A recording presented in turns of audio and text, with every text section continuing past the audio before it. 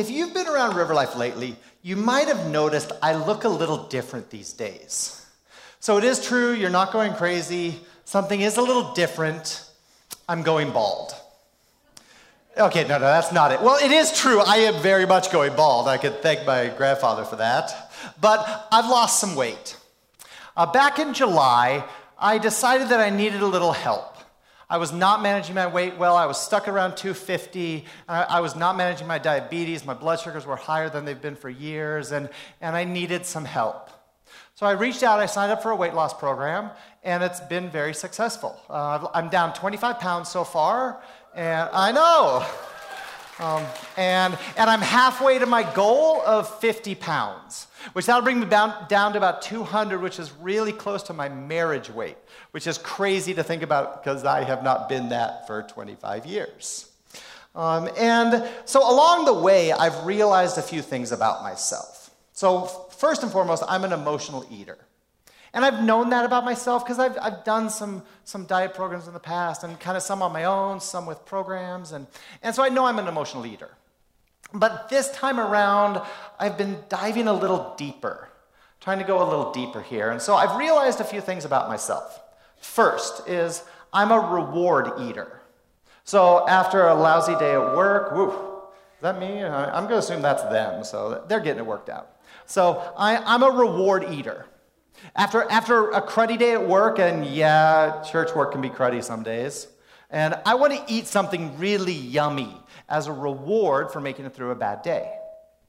I'm also a comfort eater. If I'm feeling sad, depressed, angry, anxious, I eat as a way of making myself feel better. And then I'm also a procrastination eater. If there's something that I would need to do and need to do but don't really want to do, I will eat as a way of procrastinating and putting off what I really should be working on. And so all of these things have led me to a really big question. Where did I learn this? Where did I learn this? And the truth is, I don't know. No one else in my family is overweight. Food was never pushed as an emotional solution, but I learned this somewhere.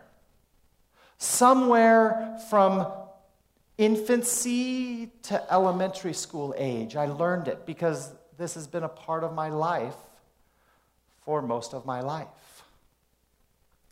And I guess it means I just still have a lot of work to do to figure this out. Because here's the truth about losing weight. Changing what you eat is easy. Changing why you eat is really hard. And I've changed what I eat, but I'm still trying to figure out why I eat. And I know I have to figure this out. I know I have to. Because if I don't, I'm bound to return to my old eating habits and eventually my old weight. And that really scares me. So, what's true for eating is kind of true for life. And it's definitely true for spirituality. Change doesn't happen by focusing on what we do. True, lasting change only comes when we focus on why we do things. And doing this requires going back in order to go forward. The answer to why do I do this? Why do I keep doing this? The answer to that always will lie in our past. Maybe it's our recent past. Maybe it's our distant past. And maybe even it's a generational past long before we ever existed. We have to look back. In order to move forward, we have to look back, and we have to be able to look back at things like our family of origin. which is you've heard that phrase around. That's a phrase to represent your family as it was when you were a child. Not your family as it is now, but as it was in your core developmental years, your family of origin. It also means looking back into your culture to see how it has shaped you. So what is going back in order to go forward? What is that? Here it is in one sentence.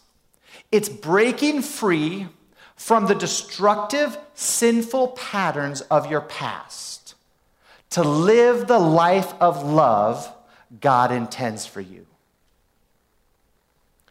Going back to go forward is breaking free from the destructive, sinful patterns. Those scripts, those messages, those rules, those cultural norms that have gotten passed on from generation to generation. Those sins that are now a part of you. Breaking free from those in order to live the life God intends for you to live. Now, that sounds great, but how do we actually do that? How do we actually do that? Well, it involves understanding two big picture principles from Scripture. There are two big picture ideas about our past that come out over and over and again in Scripture. So the first one is this: the blessings and sins of our families going back 2 to 3 generations profoundly impact who we are today. In other words, what happens in one generation tends to get passed on and tends to get repeated in the next. And often this can go on for generations and generations.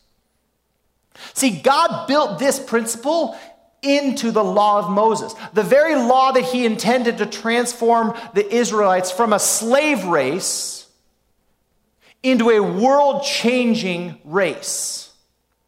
Part of the law was this principle. In fact, right in the middle of the Ten Commandments, actually toward the beginning of the Ten Commandments, we read this verse. You shall not make yourself an image in the form of anything in heaven, above or on the earth, beneath, or in the waters below. For I, the Lord, your God, am a jealous God, punishing the children for the sins of their parents to the 3rd and 4th generation of those who hate me, but showing love to 1,000 generations of those who love me and keep my commandments. In case Moses didn't pick that up the first time God told him, in that same scene, a handful of chapters later in the book of Exodus, God repeats himself and says it again. This is God passed in front of Moses. God's presence passed in front of Moses, and God said this: the Lord, the compassionate and gracious God, slow to anger, abounding in love and faithfulness, maintaining love to thousands, and forgiving wickedness, rebellion, and sin. Yet he does not leave the guilty unpunished. He punishes the children and their children for the sin of the parents to the 3rd and 4th generation. Both of these passages speak to this spiritual reality that the blessing and the sins of our families going back 2 or 3 generations profoundly impact who we are today. Because of this spiritual reality, there's a near universal pattern that happens. What happens in one generation is often repeated in the next. Talk to any family therapist, and they will tell you this, that they see this over and over and over again. What happens in one generation gets repeated in the next. And if it's not dealt with, it gets repeated in the next, and the next, and the next. So unhealthy behavior, destructive choices, sins literally get passed on from generation to generation. And if you ever look at your family tree and look at it not from a genealogical perspective, but from a relational perspective, you will see this. It happens with everyone. And this is actually one of the tools that we do in the EHS course, is we sit down with you and walk through your family tree. And you can see these patterns. And every time it comes up, we see patterns like divorce, alcoholism, anger or violence, sexual abuse, prejudices, poor marriage, broken relationships, relational cutoff and rejection. Those get passed on from generation to generation. Family patterns from the past tend to get played out in the present, often without us even being aware of it. See, that's why I like to say, Jesus may be in your heart, but Grandpa's in your bones. Jesus may be in your heart, but Grandpa and Grandma and great-grandpa and great-grandma, they're in your bones. And we carry with them the blessings and the curses, the sins of generations. See, you might think that you're acting independently, but you're not. You are acting out a script that has been a part of your family for generations. You're acting out the family rules, the family messages, the cultural standards that have been a part of your family for generations. We are not independent actors in our own life. So you want to see this play out in Scripture? It's actually right there. Let me introduce you to 4 generations of a family. This is a partial family tree of Abraham, Isaac, Jacob, and Joseph. Right? Just a partial, not a complete family tree. Those 4 guys are in dark blue in there, and there are some wives and kids listed out there. Now, here are some patterns. When you look at these 4 generations, here are patterns that you see throughout the book of Genesis. Most of the book of Genesis is this family line. Here are some of the patterns you see. First, a pattern of lying. Abraham lied twice about Sarah, his wife. Isaac and Rebekah's marriage was characterized by lies. Jacob lied to almost everybody. In fact, his nickname was Deceiver. 10 of Jacob's kids lied about Joseph's death, covered it up. They kept a family secret for over a decade. A pattern of lying from generation to generation. We also see favoritism by parents. Abraham favored Ishmael. Isaac favored Esau. Jacob favored Joseph, and then his younger brother Benjamin after Joseph was dead. We also see tensions and rivalries between brothers. Isaac and Ishmael were cut off from one another. They split. Jacob fled his brother Esau and was completely cut off for years. And then Joseph was cut off from his brothers for over a decade. See, this family legacy is proof of the spiritual principle that the blessings and sins of our families, going back 2 or 3 generations, profoundly impact who we are today.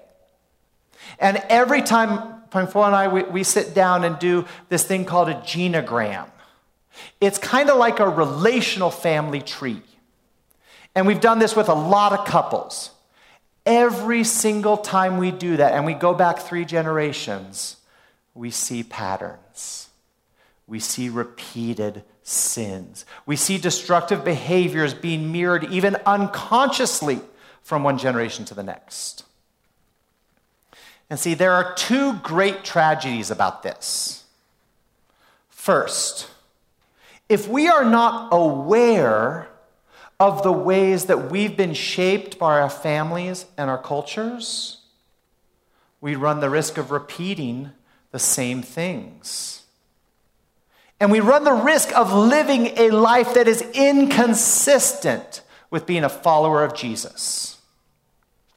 That's the first great tragedy.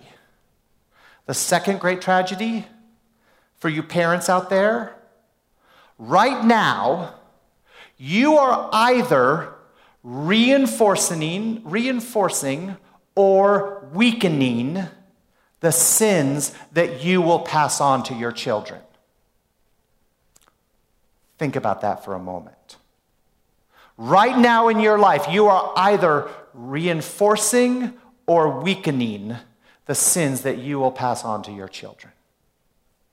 And those of us without kids, you have nieces and nephews and cousins and friends that you pass these on to.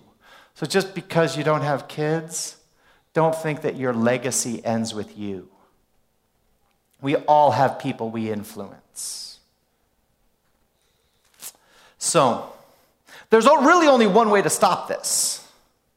And that involves the second great spiritual biblical principle. And that's this. Discipleship requires putting off the sinful patterns of our family of origin and our culture and relearning how to do life God's way in God's family. That's what discipleship is. See, Christians can often get mixed messages about our past. We'll hear a verse maybe like 2 Corinthians 5:17 that says, "Therefore, if anyone is in Christ, the new creation has come. The old is gone, the new is here." And we're reminded of an amazing truth, that we are new in Christ, that God has forgiven our past, that grace and mercy covers us. And all of that is amazing. But there's a problem. Don't think for a minute that the old ways of your family and your culture are gone, simply snapped out of existence. They are still very present in our lives and in our marriages and in our churches.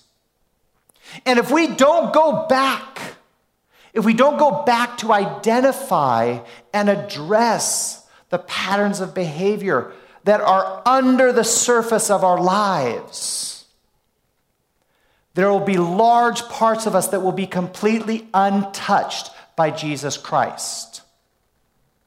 Most of us are living like the iceberg, and the little white part above the surface is what's been redeemed.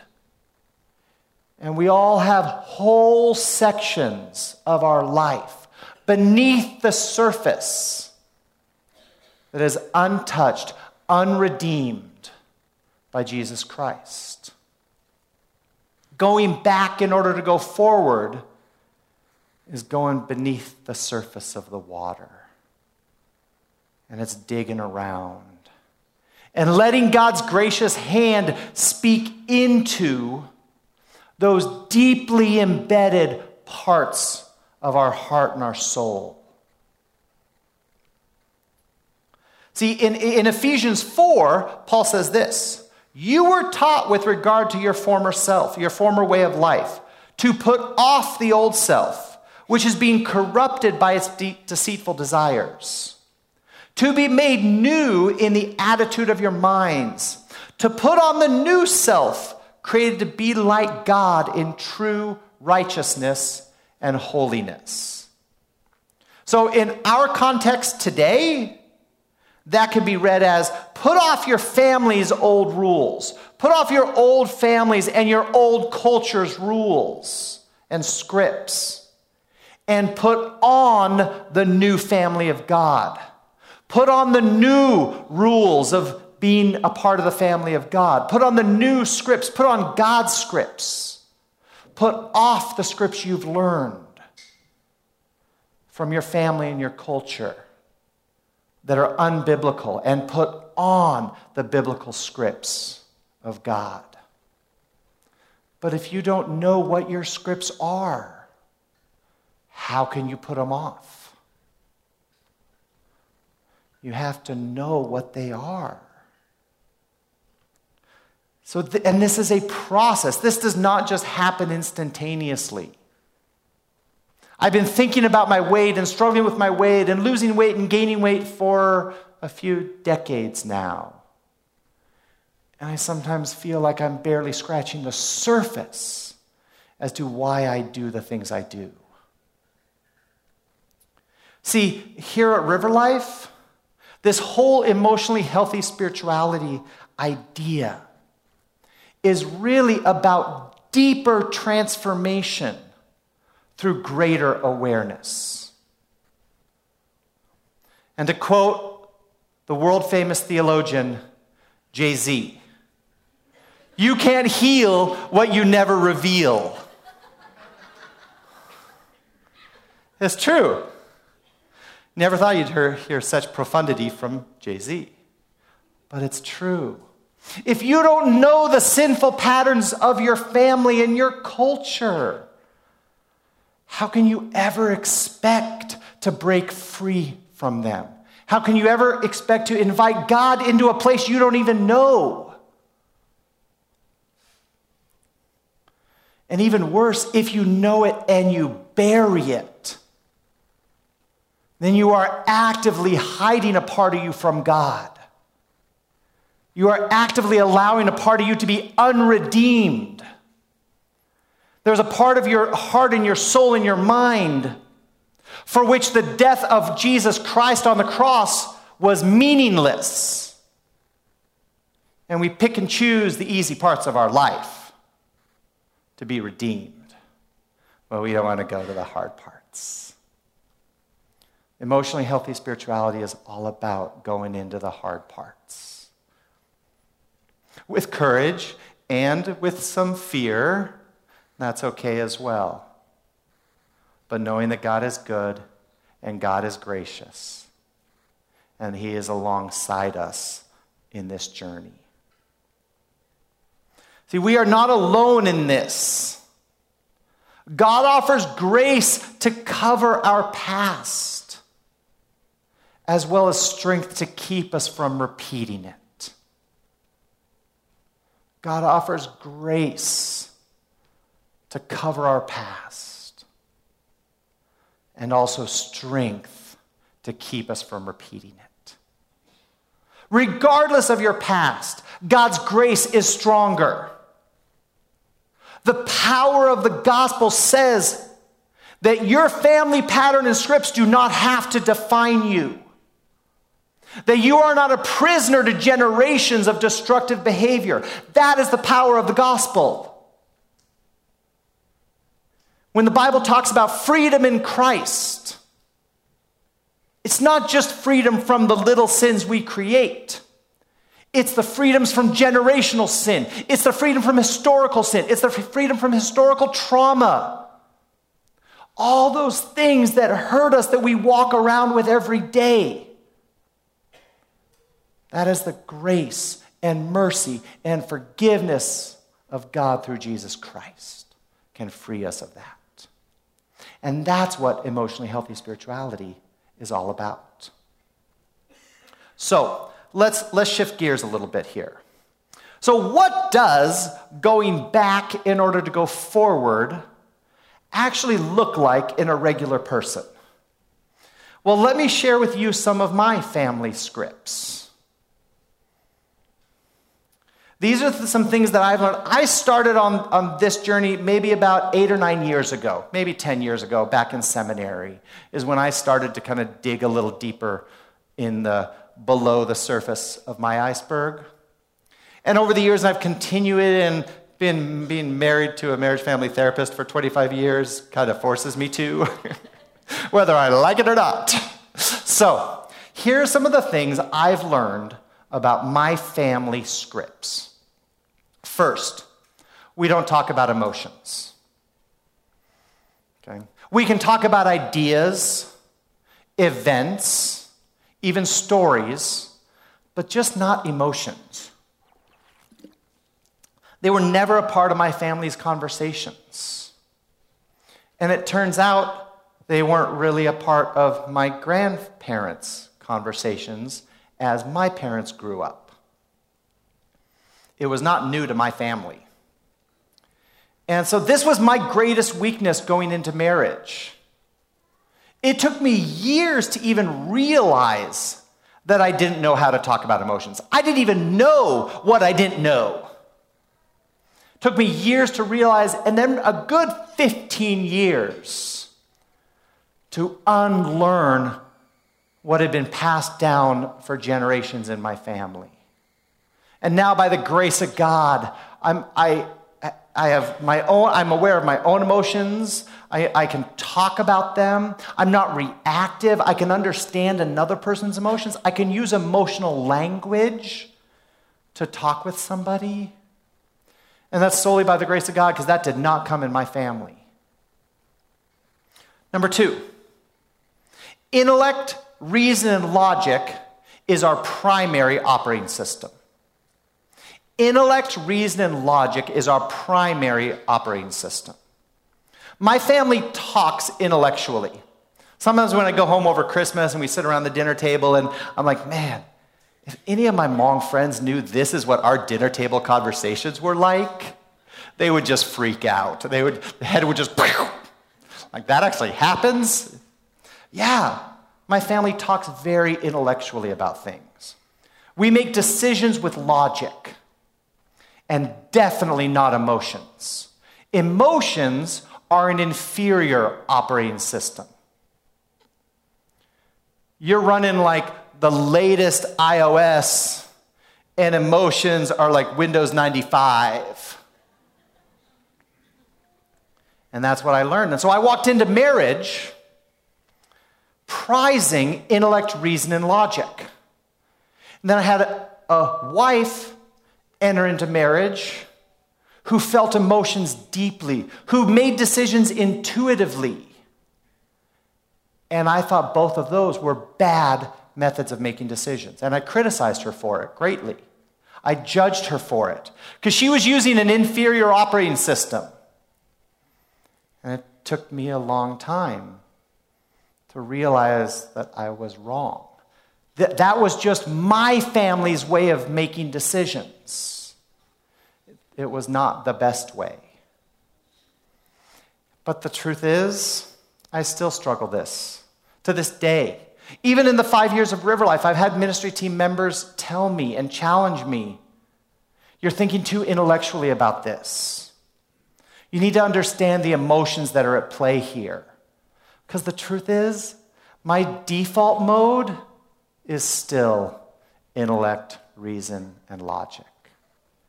I can operate with Windows 95, but I still go to iOS 13 whenever I can. And I'm learning and I'm struggling with how do I unlearn this one. And I'm turning 50 in a year, and I'm still working on this. Third, religion is okay, but keep it to yourself. So my parents actually told me this the night I came home after accepting Christ. See, no one in my immediate family was Christian. No one went to church. And about half my extended family was Christian. And my parents were okay that I became a Christian, but they told me, keep it to yourself. So that's what I did.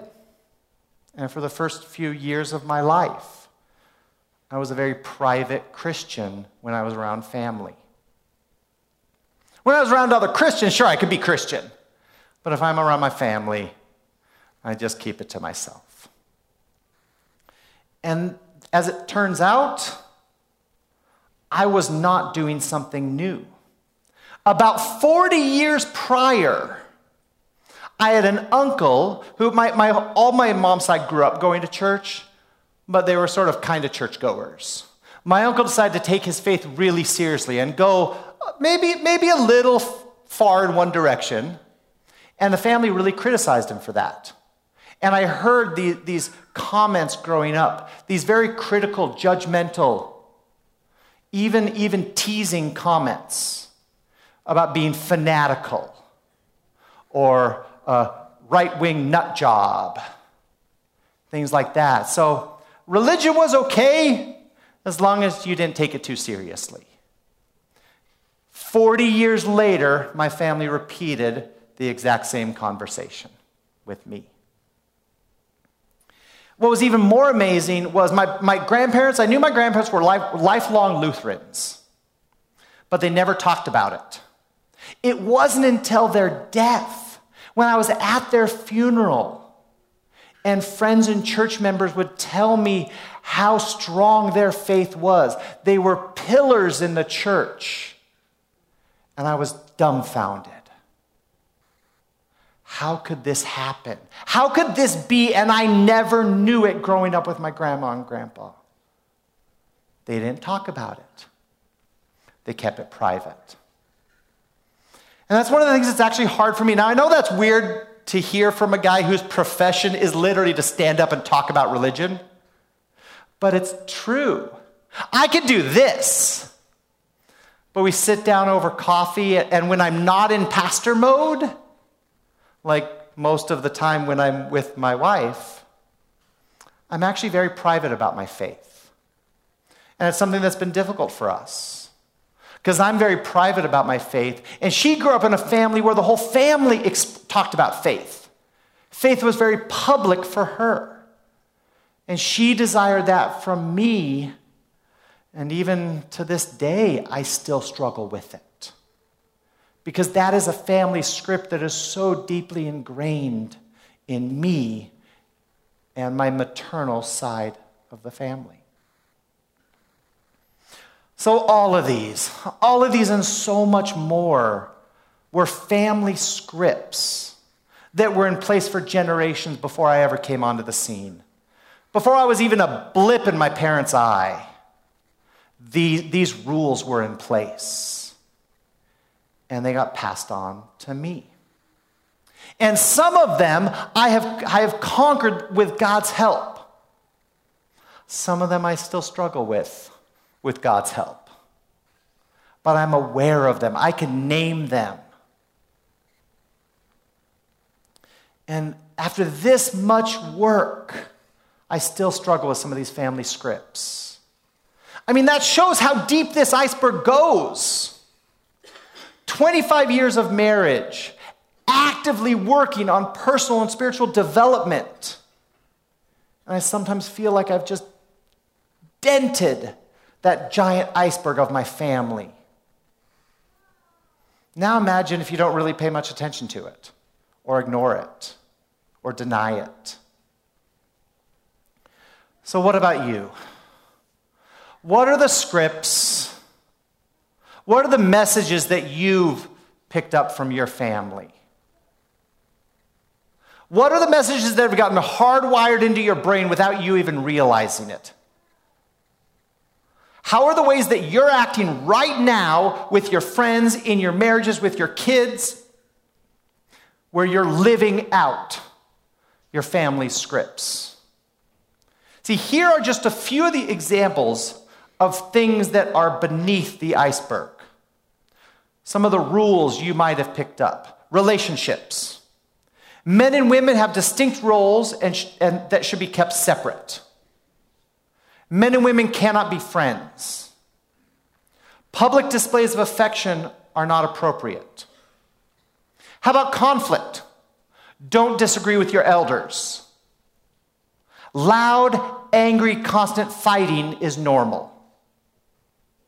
How about success? Messages of success. What people think of you is more important than what you actually do. Or how about a good person is one who knows all the cultural etiquette? Or having money makes you more successful. How about family? Messages about family. You owe your parents for all they've done for you. Don't do anything that brings shame to the family's name or reputation. Or how about duty to family and culture comes before everything? Lastly, how about feelings and emotions? You are not allowed to show or express certain feelings. Your feelings are not important. Keep them to yourself. Or reacting with your feelings without thinking, that's okay. These are all messages that you might have grown up hearing because they were passed on to your parents, and your parents passed them on to you. And if you're not actively working against them, you are reinforcing them in your kids and your nieces and your nephews. So what do you need God to redeem? What do you need God to transform? What are the scripts you desperately need to unlearn? So as we close, I want to remind you of a little ship called the Titanic. Now, the Titanic didn't sink because it hit the top of the iceberg. They saw the top of the iceberg and were able to divert course just enough to miss the part they saw. What sunk the Titanic was the part below the surface. That's what ripped a 300-foot gash across the hull and eventually sunk the ship. It was the part beneath the surface of the iceberg. And if you saw the movie, and come on, I know you did. You did like 4 or 5 times. But if you saw the movie, this movie captured this moment perfectly. Because in the upper decks, things were peaceful and beautiful and opulent.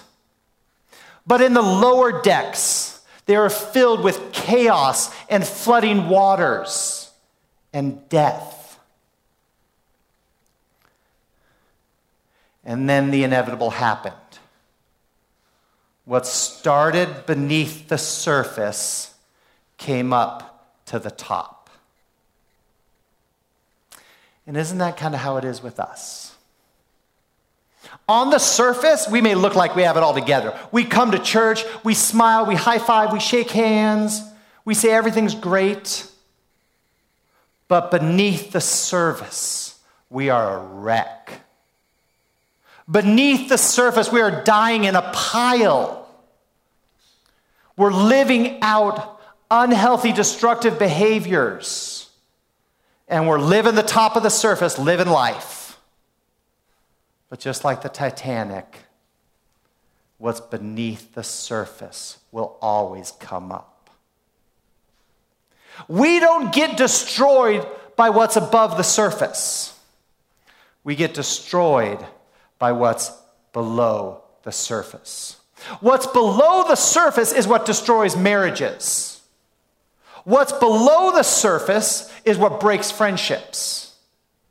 What's below the surface is what ruins churches. That's why emotionally healthy spirituality is so important. That's why I want every person in this room in that class. Because what's below our collective surface has the potential to ruin this church and damage the kingdom of God and damage our witness to our family and our friends. Damage your marriages, damage your children, damage your friendships. And God does not want that for any of us. I'm tired of watching churches and pastors and Christians implode over the stuff beneath the surface. So let's let God in, sign up for the class. Let's let God redeem these patterns. Let's go back in order to go forward. Join me in prayer.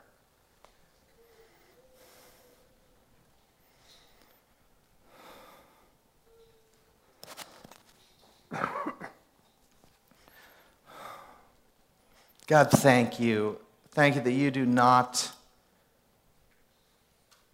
condemn us for our past. God, thank you that you do not condemn us for our present.